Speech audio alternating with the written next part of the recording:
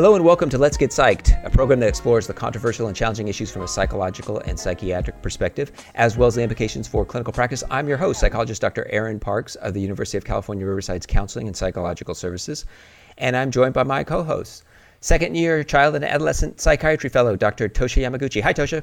Hi. Fourth-year psychiatry resident at UCR, Dr. DM Nguyen. Hi, DM. Hi, Dr. Parks. And second-year psychiatry resident, Dr. Alan Atkins. Hi, Alan. A fine day to you, Aaron. And to you as well, Alan. The views expressed on Let's Get Psyched are those of the speaker. They do not represent the University of California, UC Riverside's Counseling and Psychological Services, or UCR's School of Medicine. Well, on tonight's show, we're going to talk about frontline trauma during COVID. And we are very happy to have as our guests people that have experienced that firsthand. And there's three of them. So I'm just going to let them introduce themselves. Why don't we start with you, Richard? Yeah, so I'm Richard Loftus. I'm a full clinical professor of medicine at UC Riverside, and I was the former founding associate program director of the internal medicine residency at Eisenhower Health and worked as a hospitalist during the onset of COVID. So worked as an inpatient provider, so was on the front lines. Also work in COVID science, doing studies of therapies for COVID. Thank you. Rob. Hi, my name's Rob Mempin. I'm a fifth-year pulmonary critical care fellow at UCLA, rotating at also the West Los Angeles VA and the Allevue UCLA County Medical Center. Thanks for joining us, Rob. Eliane.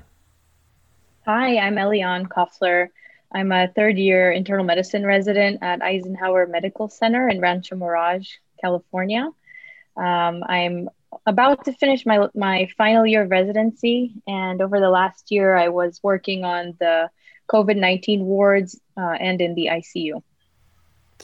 Thank you for joining us. Now I just kind of get the ball rolling, and when you think of trauma and COVID-19 and the experience you've had dealing with COVID-19, treating folks with COVID-19, what is your first thoughts that come into your mind as far as traumatic experiences? Richard? Well, I think that we've started already see some literature on this from colleagues about how many healthcare workers have experienced post-traumatic stress symptoms like nightmares, anxiety, avoiding triggering situations, finding intrusive thoughts, because they can't get the experiences they've had on the wards out of their minds. A lot of us on the front lines were dealing with scores of critically sick patients. We were dealing with sicker patients than we were accustomed to. At my new institution in New York, the primary care doctors became the hospitalists, and the hospitalists became the critical care attendings because there were so many cases in the hospital. And I think many people in healthcare systems across the United States found themselves dealing with a higher level of illness in patients than they were used to. They were dealing with sometimes multiple deaths of patients per day. They were having to help families say goodbye over iPads, and it just felt like a nightmare. It felt, I think, for a lot of us, like we were living in some kind of unbelievable nightmare, except it was real. What was the toughest thing for you? For me, actually, as an educator, worrying that one of my residents would get hurt. Rob. So I think initially, during the beginning of the pandemic, there's just so much fear about the unknown. Mostly, we didn't sign up to treat such a contagious disease. And we were all afraid as to is the PPE going to work? Will we have enough of it? Or am I going to get sick? Am I going to get any of my loved ones sick? And once we realized that PPE does work, and as long as we wear it, we should be protected, it became more of just an exercise, and sometimes where you just felt very powerless in everything that we're trying to do in some patients to give all the supportive care that we need, that we could provide. Some patients just wouldn't recover, and it just became very demoralizing. Now, we've seen some studies that have shown, surveys that have shown anywhere from 6 to 22% that I was seeing for PTSD for healthcare workers, frontline healthcare workers. And I saw a couple studies of substance abuse. And again, the one study was about 6.8, another one was 42%, which seems crazy high. did you know, Rob, anybody that you felt was at risk for some of these, or major depression, generalized anxiety, that kind of thing? And did you notice that kind of impact, that where it would be even to PTSD, post-traumatic stress disorder? Yeah, absolutely. And a lot of my co-fellows and residents who are kind of already at just emotionally and mentally exhausted, not in addition to just physically exhausted, sweating under all these PPE, doing procedures, stuck in these rooms all day. And you see these patients, you just see these fear in their eyes when before all of this, they're just pretty much normal, and they're often just too young to just die alone in an ICU, and it's just unfair. And we do everything we can, and what's more heartbreaking more than anything is they're often just dying alone.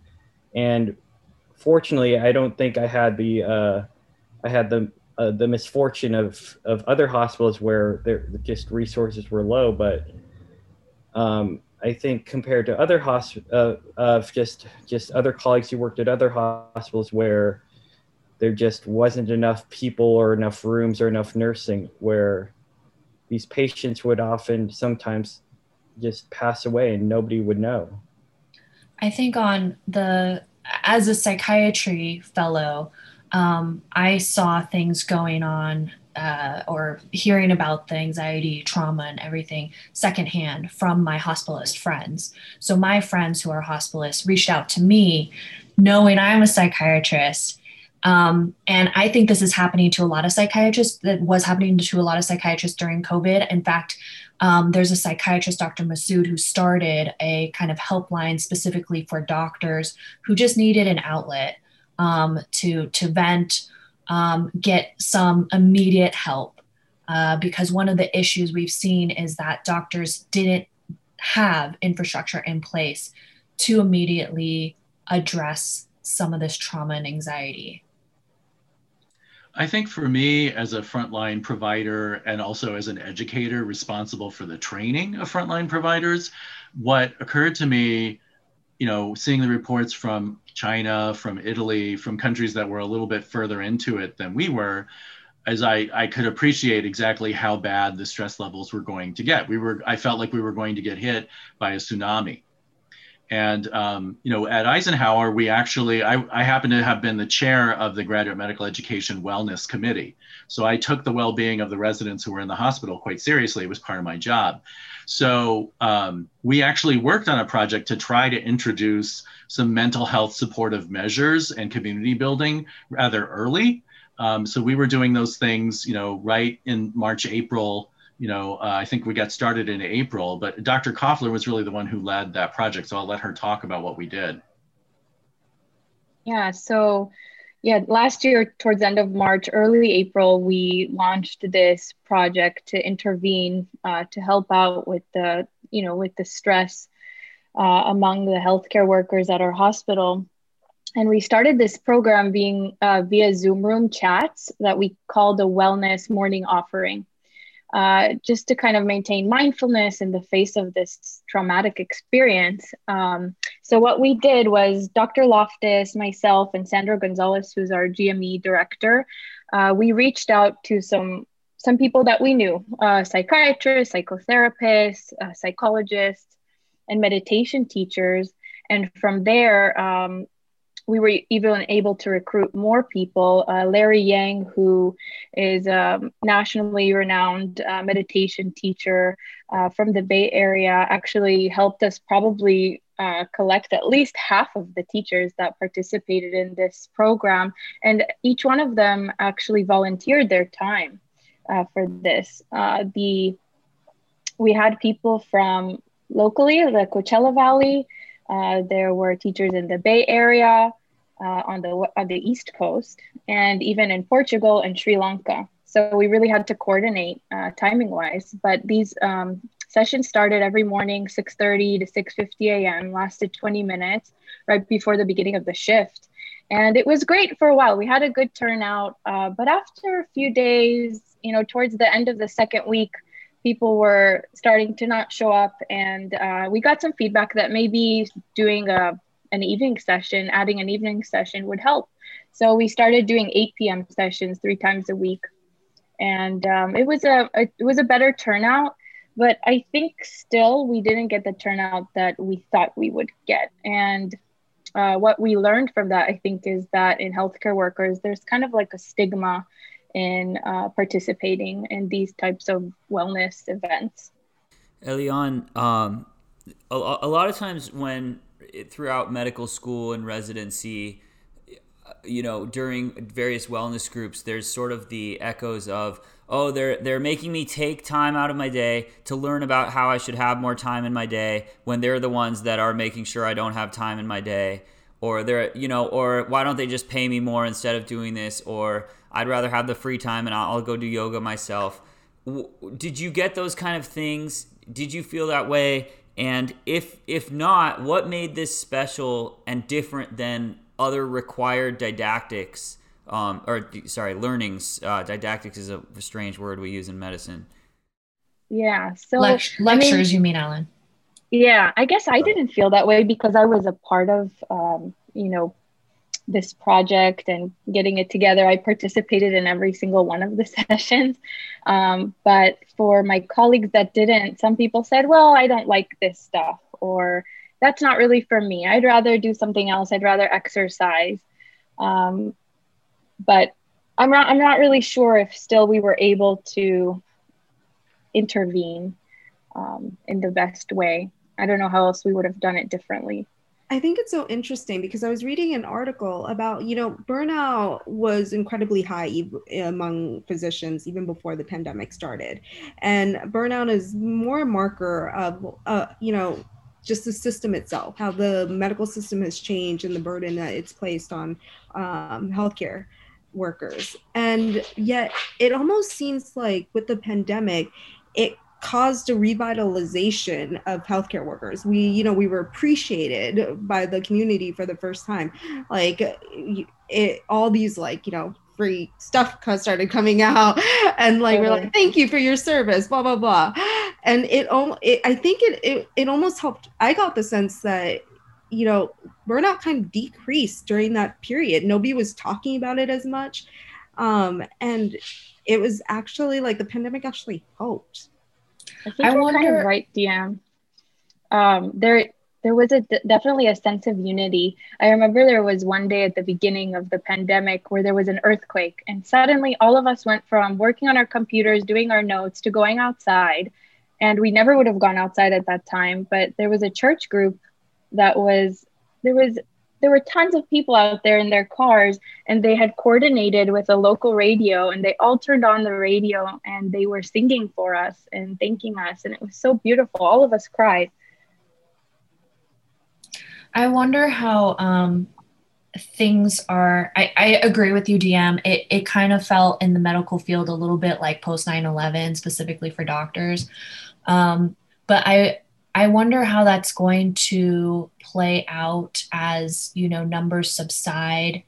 What are we going to be left with when doctors, hang up their coat now, and that adrenaline rush of push, solidarity, getting support from the community just dies away, and doctors are left with the trauma?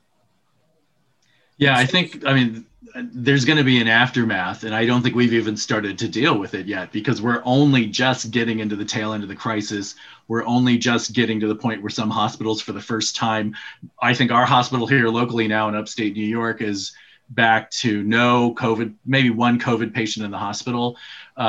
So, we're only just at the moment where the crisis is over. And I do think that a lot of healthcare workers saw, community support, which is one of the 4 factors that people look at when they look at stress and burnout and healthcare workers and COVID.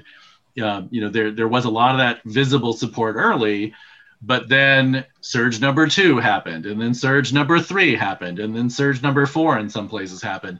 And, it's almost a year later, and we're not seeing people out in the, front of the hospital, singing to us like we did. So, all we had was the grind of more horrifying preventable cases.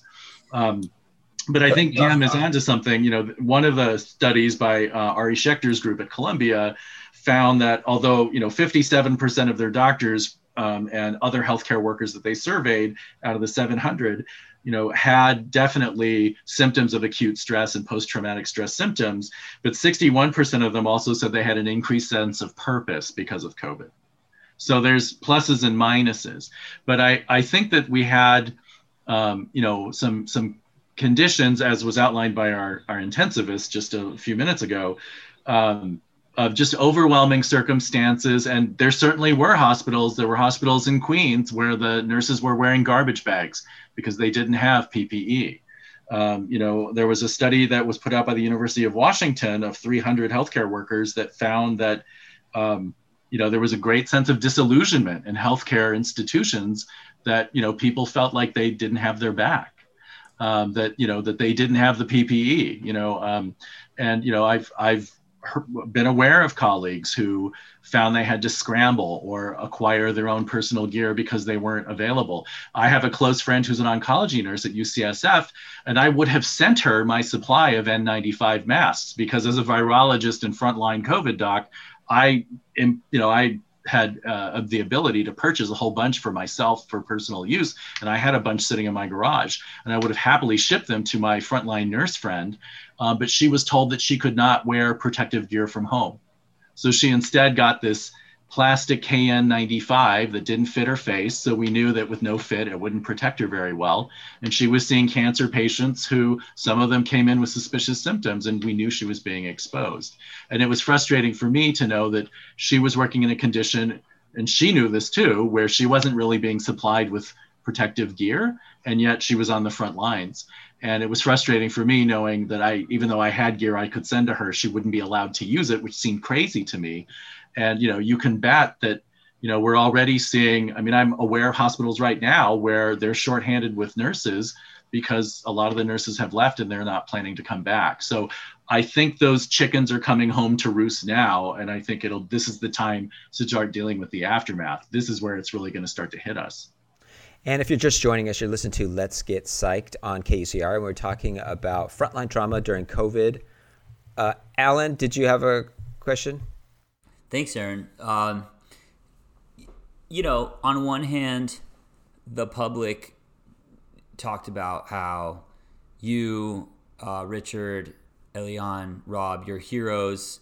You know, we all in healthcare got treated very well from that small standpoint of, oh, okay, we see signs that tell us we're heroes, and there are occasionally some nice things people do. On the other hand, the three of you, you know, walk around seeing that half the country's not willing to wear masks.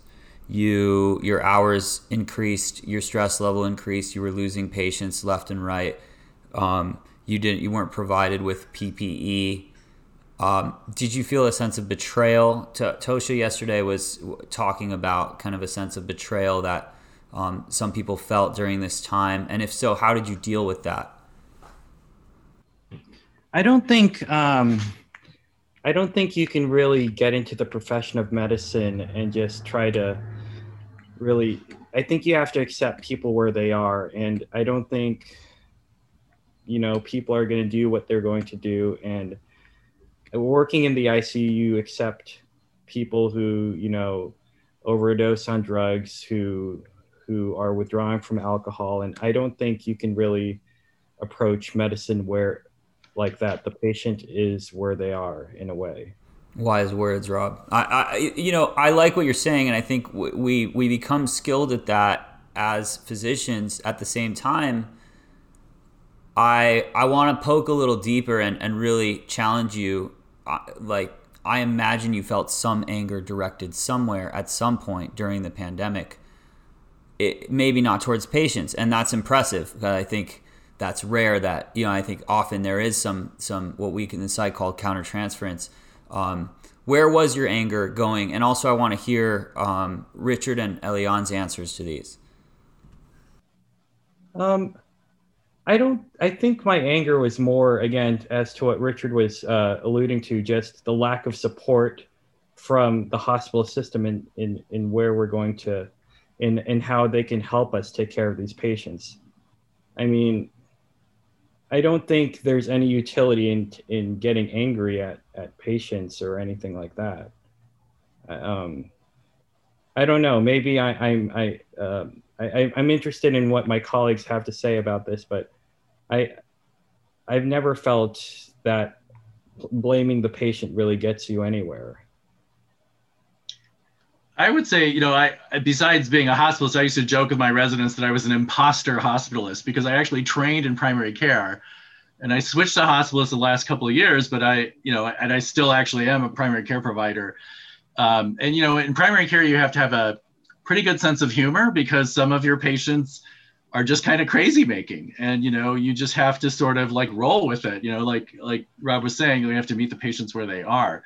And I think it sounds bizarre because certainly many moments during the pandemic, especially early, I had moments of horror, total horror, partly because I could see where things were going and how bad it was going to get, and maybe I knew how bad it was before everyone else around me really started to appreciate that. But humor can be an incredible balm. And I had a moment of sort of the surreal dark humor of the COVID pandemic when I was on the COVID ward in June, about 2 weeks after Memorial Day weekend. And I had a patient who was traveling in our area who came down with COVID, had to be admitted. He contracted COVID wearing no mask at a casino in Las Vegas.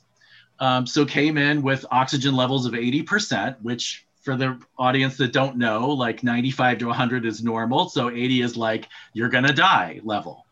And so, and he was completely disbelieving that he actually had COVID. So I had to turn the computer around and say, here's your test result. The part where it says positive, that means you're positive for COVID. That's what you have. And then I had to ask him, given how bad his oxygen was, whether he would, be willing for us to intubate him, put him on a breathing machine, to have a machine breathe for him.